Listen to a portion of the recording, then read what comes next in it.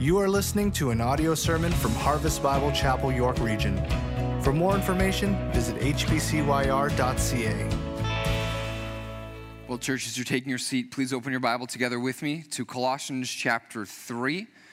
We're going to consider today Colossians chapter 3, verse 5 to verse 11. I'm really thankful to have Cliff Klein with here leading worship for us today. He's on staff at Hope Bible Church in Oakville, one of our sister churches in the Great Commission Collective, our church planning network. Very thankful he's here with us today. There's a truth about our walk with Christ that's easy to neglect. While the work is done, the task is not yet complete. In 2003, former President George W. Bush delivered a speech that left a controversial legacy. It was less than 2 years after the 9/11 attacks in New York in 2003, and the U.S. and England had renewed their efforts in the war on terror in Iraq. President Bush delivered a rousing televised speech from an aircraft carrier that left some of the watching public confused. In his speech, he said statements like, "We have continued work to do, difficult work to do in Iraq, and our mission still continues in Iraq." While at the same time, a large banner hung behind him that said, "Mission accomplished." The government said that the banner was supposed to be just for the sailors who were on that aircraft. Those sailors, actually accomplished their individual mission because at that time of the speech, the sailors concluded a 10-month scheduled deployment at sea. But the watching world didn't know that, and they thought it meant that the war was over when in reality it continued on for another 8 years. Years later, after his presidency ended, President Bush admitted that having that banner conveyed the wrong message and that it was even wrong to have it at all. Sometimes Christians get the wrong message about our battle and fight in the war on sin. We know that in Christ the work is done. We know that Jesus died for our sins once for all 20 centuries ago on that cross. But we neglect the truth that while the work is done, our task is not yet complete. Killing sin is the constant task of our life in Christ.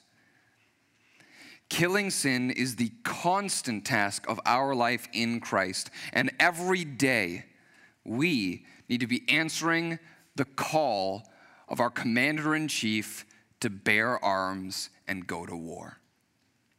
Today, we're going to learn what it means to kill sin, and we're going to learn 3 motivations that will encourage us to keep killing sin. So as we do, let's begin our time in God's Word by standing together to honor the Lord as we read the Scripture together. Colossians chapter 3, verse 5 to verse 11. This is God's Word. It speaks to us today, and this is what it says. "Put to death, therefore, what is earthly in you: sexual immorality, impurity, passion, evil desire, and covetousness, which is idolatry. On account of these things, the wrath of God is coming. In these you too once walked when you were living in them, but now you must put them all away: anger, wrath, malice, slander, and obscene talk from your mouth. Do not lie to one another, seeing that you have put off the old self with its practices, and have put on the new self, which is being renewed in knowledge after the image of its creator. Here there is not Jew and Greek, circumcised and uncircumcised, barbarian, Scythian, slave, free, but Christ is all and in all." Let's pray. Our Father in heaven, we are in need of your Holy Spirit. I recall Romans chapter 8, verse 13 that says, "If by the Spirit you put to death the deeds of the flesh, then you will live." Lord God, today as we learn what it means to kill sin, cause us to be able to do it and put sin to death by the Spirit. We can't rid ourselves of these wicked behaviors that you hate. but by the Holy Spirit that dwells in us, we can choke the life out of them so that the true life of Christ might be manifested and lived through us. O Lord God, this is what I would desire for my life and our church today, that we would kill sin so that Christ might live through us. Help us, Lord God, to be able to hate what you hate and love what you love. Thank you, Father, for the truth of Scripture and the power of your Spirit. Together with the good news of the gospel, would you enable us to live holy lives in Christ. In Jesus' name, amen. Killing sin is the constant task of our life in Christ. So we want to understand what it means to kill sin and 3 motivations to keep killing sin. So first, what does it mean? Let's get a clear definition. What does it mean to kill sin? Look at the text again with me. I hope you have your Bible continually open because we're going to keep looking back at it. Verse 5, put to death, therefore, what is earthly in you. That's what the text says. This definition I have for you is derived from a perished theologian named John Owen. Here's a definition derived from John Owen. Killing sin means constantly removing any source that enables it to keep living. Is it still breathing? Suffocate it. Is it still eating? Starve it. Is his heart still pumping? Remove it. Killing sin means constantly removing any source that enables it to keep living. Well, notice in the text it says, put to death, therefore, what is earthly in you. So I'm telling us we need to kill sin, but the text tells us we need to put to death what's earthly. Why does it use the word earthly? Because the Apostle Paul, who wrote this text, is trying to draw a contrast of earthly living that we should not follow to setting our minds on the things that are above, the heavenly things from chapter 3, verse 1. Chapter 3, verse 1 says, if you've been raised with Christ, seek the things that are above, where Christ is seated at the right hand of God. See, Christian, if you have life in Christ, you've died to your sin and you've believed in Jesus, you're commanded to now seek the things that are above. Though you live in this world, we're supposed to orient our lives around Christ's heavenly authority while we live in this world. The earthly things are the things of this world that don't recognize Christ's authority in heaven. It's the sinful lifestyles that are in rebellion against God's authority and his decrees commanded in Scripture. Those are the earthly things, but notice also what it says in verse 5, put to death, therefore, what is earthly in you. See, the earthly things aren't just the earthly things in the earth, in the world. The earthly things are in us. Yes, the world tempts us. Yes, demons and the devil tempt us, but sin is produced from our own wicked hearts. That's what Jesus said. In Mark chapter 7, verse 21 to 23, Jesus said, For from within, out of the heart of men comes evil thoughts, sexual immorality, theft, murder, adultery, coveting, wickedness, I'm running out of fingers, deceit, sensuality, envy, slander, pride, foolishness. Jesus says, all these come from within and they defile a person. Every human is born in a position that is rebellious against God. So what kind of sin must we put to death there? Put to death, therefore, what is earthly among you. There's 2 lists of sins in this passages. And this isn't a comprehensive list, but it's a categorical list. The first list is, I would say, sins of lustful desire. Craving what the body and the eyes want. Look at it in verse 5. Put to death, therefore, what is earthly in you. Sexual immorality, impurity, passion, evil desire, and covetousness, wanting possessions that you don't have, which is idolatry. Unhinged lustful desire that seeks satisfaction through sex and through materialistic living is opposed to Christ's heavenly authority. And the more you think you're feeding the desires of the body, the more your soul will actually still be starving. That's the first list, lustful desire. Well, there's a second list in verse 8 and 9. Look at it with me there, verse 8.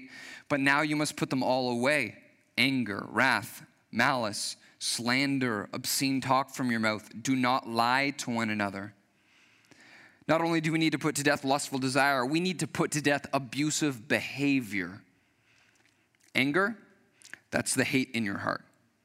Wrath, that's the anger that's expressed out at people.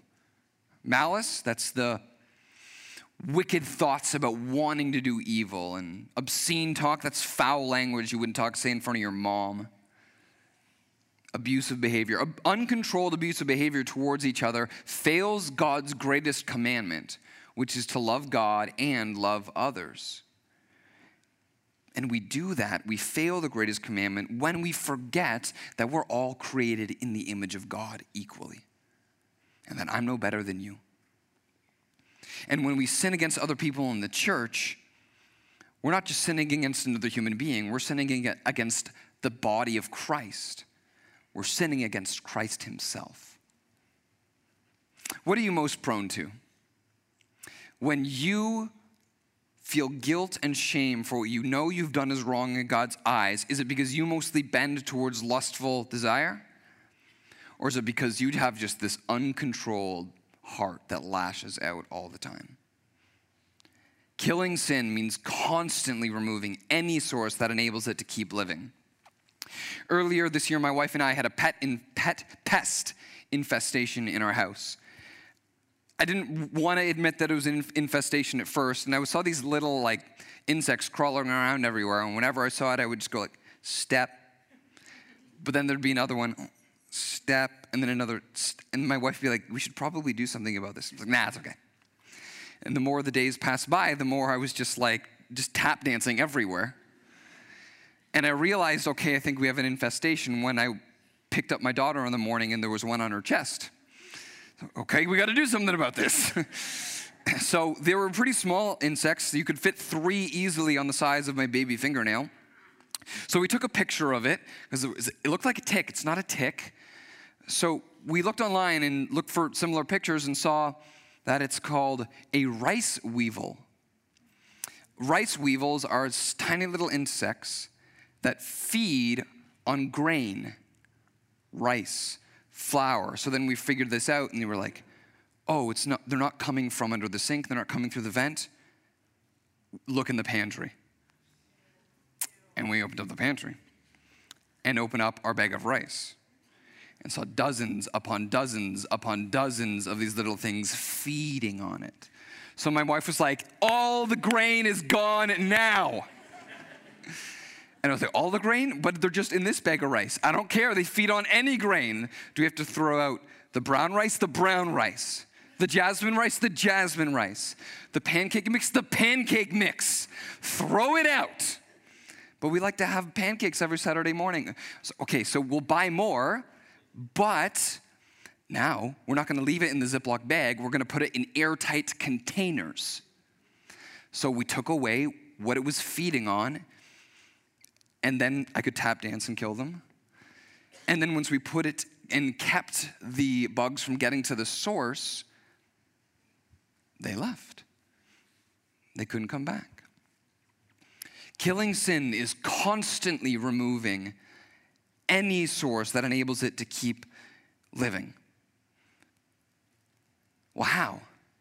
How can we do that in our lives? How do we actually kill sin? How do we remove the source that enables it to keep living? Well, just like these insects, you need to take out from your life the desire in your heart that gives life to sin, and then you need to build walls around your heart so that you don't go to those places or around those people where sin will be aggravated and temptation will be stirred up within you.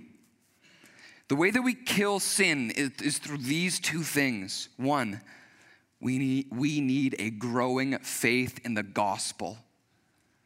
We need a growing faith in the gospel that remembers, I've died with Christ. I'm forgiven of my sin. He's freed me from this. This isn't my life anymore. A growing faith in the gospel. A growing faith in the gospel that grows as I abide with Christ in his word will allow me to have discernment. Discernment to recognize what are the desires in my heart that motivate me to go for sin. The sexual addict isn't just a fool. They're actually longing for satisfaction and they don't know where to get it from. The lazy person, you might see laziness in their action, but actually the desire in their heart is a longing for security and maybe even a fear of failure. The angry person or the lying person isn't just mean for the sake of mean. They're afraid that they don't have control, so they need to manipulate control. It's not enough just to confess that the action is wrong, but you need to recognize the desire of your heart. And then recognize how in Christ Jesus, not only are you forgiven of your sin, but Jesus satisfies and keeps secure the longings of your heart that sin can never actually meet anyway. You might think that you can get satisfaction from sex or laziness or food, but our satisfaction is in Christ alone. Psalm 16:11 says that in his presence is fullness of joy. And you might have abusive behaviors towards others because you think you lack control, but we love because Christ first loved us. And I don't have control, but I trust that God is in control.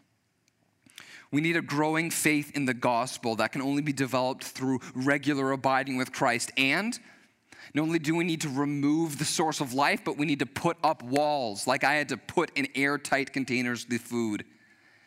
And how do you do that? Wisdom in the fear of God. Wisdom in the fear of God, supported through a loving Christian community that can help show you how your habits are aggravating your sin. Why do I keep going to those websites? Why do I keep hanging out with these people that I know are influencing me the wrong way? Why do you keep overeating? Why do you keep overspending? There are desires in our hearts, but there are habits that aggravate it. And with wisdom and the fear of God, you can have the self-control to say no.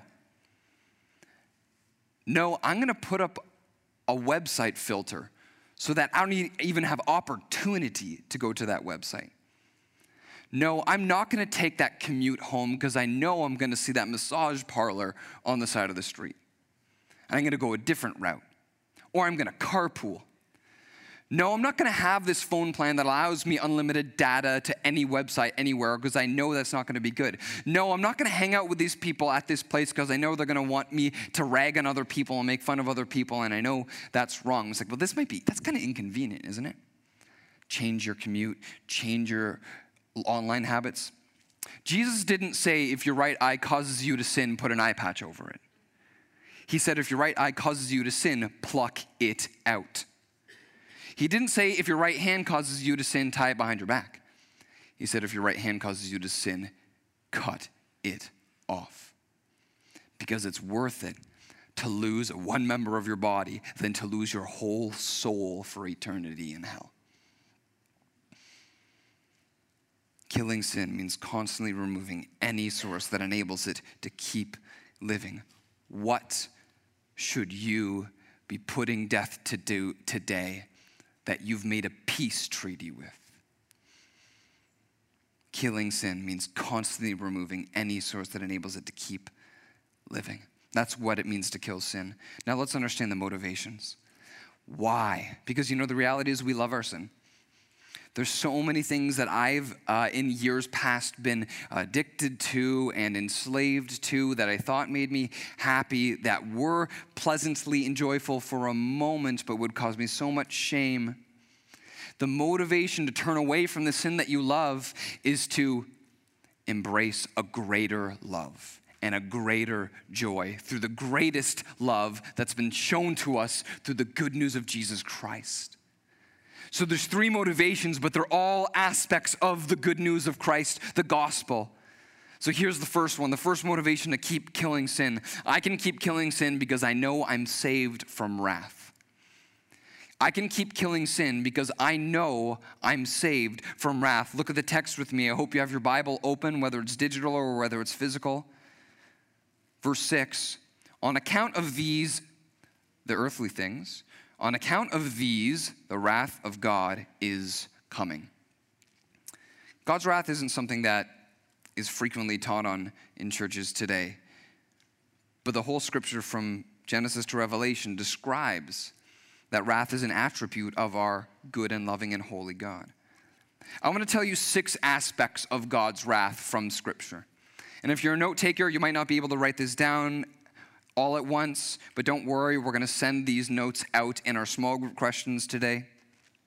6 aspects of God's wrath. First, Deuteronomy 9, verse 7 to 8 says that the wrath of God is the expression of his intense anger towards sin. That's what God's wrath is. The expression of his intense anger towards sin. Exodus 34:6 and 2 Peter 3, verse 9. Exodus 34:6 and 2 Peter 3, verse 9 say that God is actually slow to anger and wishes all to reach repentance. Third aspect, Romans 2, verse 5 to 8. Romans 2, verse 5 to 8 says that there is an appointed day that God's wrath will be revealed upon humanity. Fourth aspect, John 3:36. In John 3:36, Jesus says that the wrath of God rests on those who do not receive him by faith. The wrath of God rests on those who do not receive Jesus by faith. Fifth aspect, 2 Thessalonians 1, verse 9. 2 Thessalonians 1, verse 9 says that the experience of suffering the wrath of God is eternal destruction away from his presence and his glorious might. That's what experiencing the wrath of God is. Eternal destruction away from the presence of God and his glorious might. But here's hope. 6th aspect. 1 Thessalonians 5, verse 9. 1 Thessalonians 5, verse 9 says that those who believe in Jesus are not destined for wrath. Those who believe in Jesus are not destined for wrath, but to obtain the inheritance of eternal salvation. I can keep killing sin because I know I'm saved from wrath. So, yes, I'm forgiven. Praise the Lord, I'm forgiven. Praise the Lord, I'm redeemed and rescued. So then, why do you keep floating down this river knowing what's at its end? Have you ever been on a lazy river before? You know, there's these lazy rivers at like water park resorts. I think they might have one at Canada's Wonderland. It's just this man-made canal with a motorized engine that kind of pushes the current along slowly. And it's usually just like a circle. And all you do is you sit in a tube and let the water push you, and you can chill under the sun. You can have a drink. Would you get on the lazy river if you knew there was a waterfall at the end of it with sharp rocks at the bottom of it? I think so many of our people in our generation live their lives just like cruising down the lazy river. And they expect that life is just going to come to them. I expect to get my driver's license. I expect to graduate from high school. I expect to get into the university of my choice. I expect that I'll get my degree. I expect that I'll get a good paying job, that I'll meet someone that I can love for my whole life, that I'll be able to buy a car, that I'll be able to travel around the world, that I'll be able to get married and have 2.5 kids and a mortgage, that I'll be able to get a cottage in the summer, and that I'll be able to save up for retirement, and then I'll be able to check into a retirement home and then just go into death good and old and gray. Yet Jesus says that the day of wrath is coming like a thief in the night. That waterfall could be right around the corner. I heard on the news yesterday that someone my age, 30 years old, was on Lake Ontario on a Sea-Doo and made one bad turn and passed into eternity. God could require your life of you today. If you stood before him, if you stood before God's judgment, would you be found as one who has believed in Christ, or would you be found as one guilty in your sin who is judged under his wrath? And listen, you can float down the river and it might say Christian on your tube, but as long as you're going down that river, wrath is at the end of it. If you've believed on Christ, have you repented of your sin? Does the confession of your mouth match the character of your life? If you confess Jesus as Lord, why are you living like you're your own master? If you believe that Jesus is your Savior, why are you living like you're not saved? If you have a confession of your faith, but you aren't living a life of repentance, you're not saved. And you're under God's wrath. And you might bear the title Christian, but you will one day hear the words of Jesus say, "Away from me, I never knew you." Friend, you can know for certain that you have the hope of eternal life because Jesus died in your place for your sins. Believe on him today. And true faith will produce a change of life. That's what repentance is. Turning around because we're grieved for the way that we used to live. If you've not grieved your sin, you cannot leave your sin. Believe on Christ today and you will be saved from wrath. And that will not be your destiny. You will have the hope of eternal salvation. There's a wide road that leads to destruction. There's a narrow path that leads to life. Few there are who find it. Are you one who's on it? Or are you still on the wide road? Turn back and believe in Jesus, friend. And then you will have the hope of eternal life. And then you'll recognize, why was I living in that way? I'm dead to those things now, and if they crop up again, I'm killing it. The work is done, but our task isn't complete. Killing sin is the constant attack of our life in Christ, and we need to answer the call today. 3 motivations. Not only do we know that we're saved from sin, but also saved from wrath, but I can keep killing sin because I know I'm living a new life. I can keep killing sin because I know I'm living a new life. Look at verse 7 with me.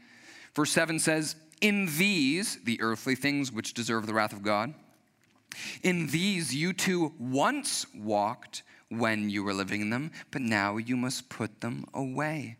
Why will we put them away? Because we once walked in them, when we were living in them. Past tense, meaning not my life now. There's always a path that follows the life that you want to live. And when all people are apart from Christ, their life is marked by sin. Their spiritual life is marked by sin, just like their DNA marks their physical life. But if you believed in Jesus, you've died to that old life. That's not who you are. Colossians 3 verse 3 says that you've died and your life is hidden with Christ in God. You've died to that old life, and that means that the walk, the lifestyle that naturally followed it is also dead. I'm not walking in that path anymore. Colossians 2 verse 6 to 7 says that I should walk in Christ. Since we have a new life and a new walk, our old lifestyle should be set aside like an outfit or a wardrobe that no longer represents who we are. That lifestyle does not represent who you are in Christ. If you used to work for Starbucks, but you got a new job in an office, you're not going to show up to your new job wearing that green apron anymore. If you were an MVP player for the Toronto Raptors, but signed a contract in LA, you're not going to show up to training camp with a red and black jersey because it doesn't represent the team that you're on. Christian, the things that are normal in the way of life for our world should not be normal in our way of life. The things that represent the way of the world do not represent who we are in Christ. The old self has been stripped away like a dirty uniform that does not fit your workplace anymore, like an old jersey that doesn't represent your team anymore. You've been drafted into Christ's team. Put on his jersey. Put off those old habits. Put off those old desires. It does not represent who you are. You are Christ's. You belong to him. I can keep killing sin because I know I'm living a new life. Not only that, but I can keep killing sin because I know I'm part of a new humanity. I can keep killing sin because I know I'm part of a new humanity. Look at the text with me, verse 9 and verse 11. It says this: "Do not lie to one another, seeing that you have put off the old self with its practices and have put on the new self, which is being renewed in knowledge after the image of its creator. Here there is not Greek and Jew, circumcised and uncircumcised, barbarian, Scythian, slave, free, but Christ is all and in all." Not only does that old way of living not represent who you are individually, it doesn't represent who we are as a community. It doesn't represent who we are as a community. It doesn't represent who God wants us to be in Christ. Look at the text again, verse 9. Notice the words self, old self, new self. Not the best translation from the original language into English, because the word self makes it sound like it's very individualistic. But it's not. That's not what it's talking about here. Self is literally translated from the original language, man.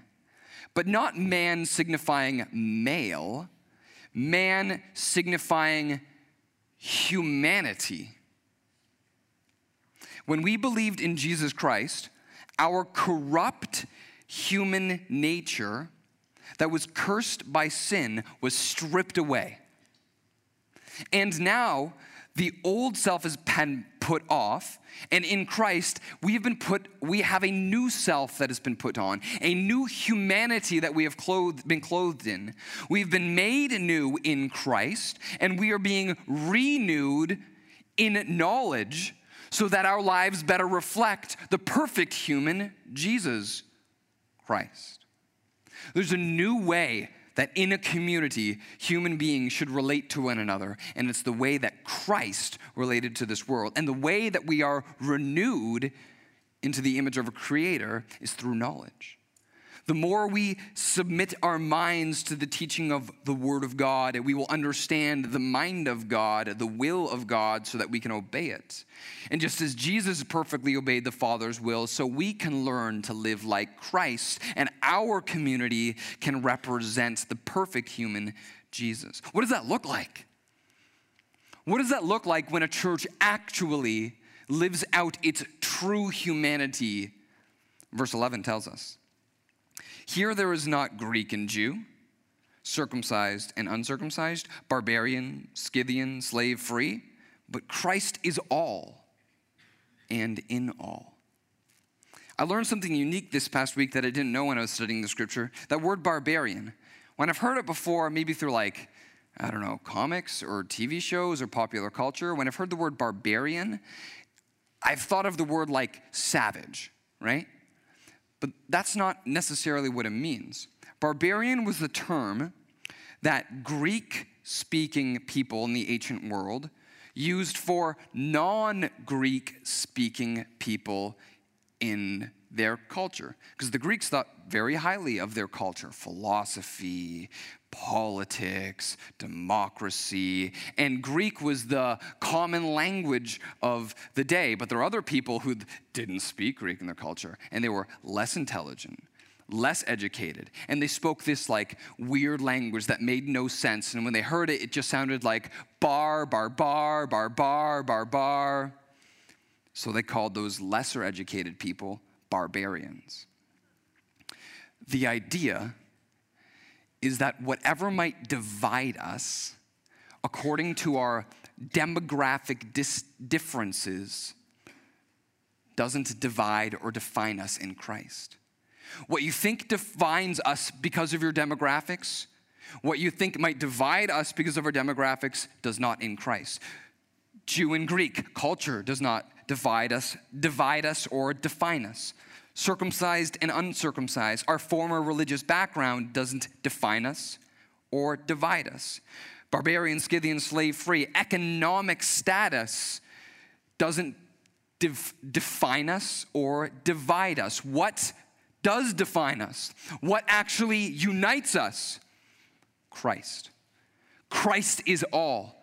That means the true distinguishing mark of a community that is living out its new humanity is that the thing that supremely matters is that we are living like Christ. Christ is all.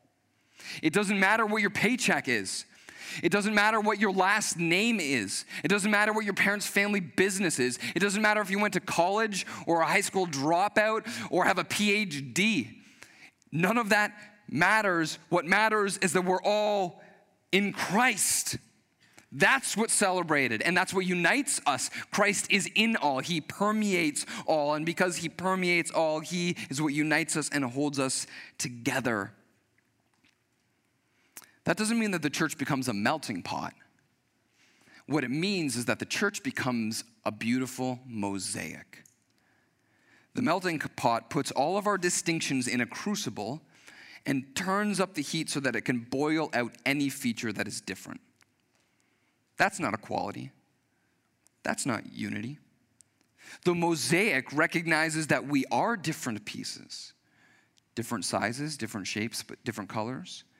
But the gospel fits us all together so that while you see individual pieces, each piece reveals the larger picture of a beautiful work of art.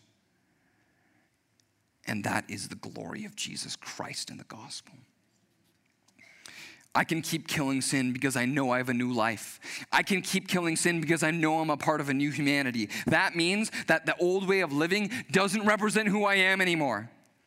And it doesn't represent who God wants us to be anymore.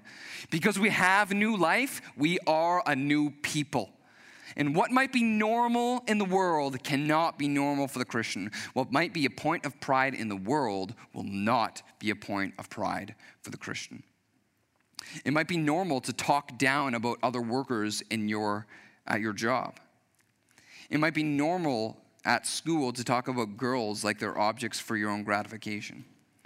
It might be normal for your friend group to watch movies and shows with just a little bit of nudity in it. It might be normal for you and your friends to flirt with that girl at the gym. It might be normal for you and your friends to want to buy those clothes that you wouldn't ever really wear in front of your mother. Your resume might be a point of pride. Your paycheck might be a point of pride. Your family heritage might be a point of pride. Your degree might be a point of pride. Your job might be a point of pride, but none of those things matter in the church. What's normal in the world is abnormal in Christ. What's a point of pride in the world, we count as loss in the church compared to the surpassing worth of knowing Christ. So, give the uniform back, burn the jersey, and let your part of the mosaic shine the whole beauty of Jesus Christ. And put to death anything that would come in that way. Killing sin means constantly removing any source that enables it to keep living. It's the constant task of the Christian life. Are you answering the call of your commander-in-chief, or have you made peace with your sin? We're not just fighting a battle that's outside of us, but we're fighting a battle that's inside of us. Christian, this means that we need to live like you're in a battle every day, because you are. We need to live like we're in a battle every day. The soldier who's out on the field knows that sleep is less valuable of a commodity as readiness. Because he needs to be ready, because an enemy could come around him at any corner. And if he's not ready, his enemy will be, and his life will be forfeit. John Owen, that theologian who wrote the book Mortification of Sin, famously said, "Be killing sin, or sin will be killing you." So how do you feel like your life in Christ is right now? Do you feel like your joy is being choked out? Do you feel like your hope is bleeding through? It's probably because you're not fighting against sin. Live like you're a battle every day. We can't afford to be comfortable with it. We need to be combating against it. This is my task. This is your task. Killing sin is the constant task of our life in Christ. So, church, let's take up arms and let's go to war. Let's pray. Father in heaven, we give thanks to you for your mercy and your grace towards us. The only reason we can enter into this battle is because you've drafted us into your army. Thank you, Lord God, that you are our master, you are our Savior, you are our King, you are our shepherd, you are our friend. Lord God, I've seen so many times in my life where peace has escaped me, joy has eluded me, hope has been just empty. But God, I thank you that it's a grace to be convicted of my sin so that it can be grieved and repented of and killed so that your life can live through me. And then when I live in your life, Lord God, I praise you that the Holy Spirit produces within me the fullness of life that I really want, joy and love and peace and patience and kindness and goodness and fruitfulness and self-control. Lord, keep us from double-mindedness that thinks that we can enjoy these things yet still live comfortably with our sin. Help us to have a single-minded devotion to put to death the deeds of the flesh. Thank you, Lord, that you died, that your Son died so that we could have life. Let us live faithful, crucified lives, picking up our cross every day, putting sin to death by the Spirit. In Jesus' name, amen.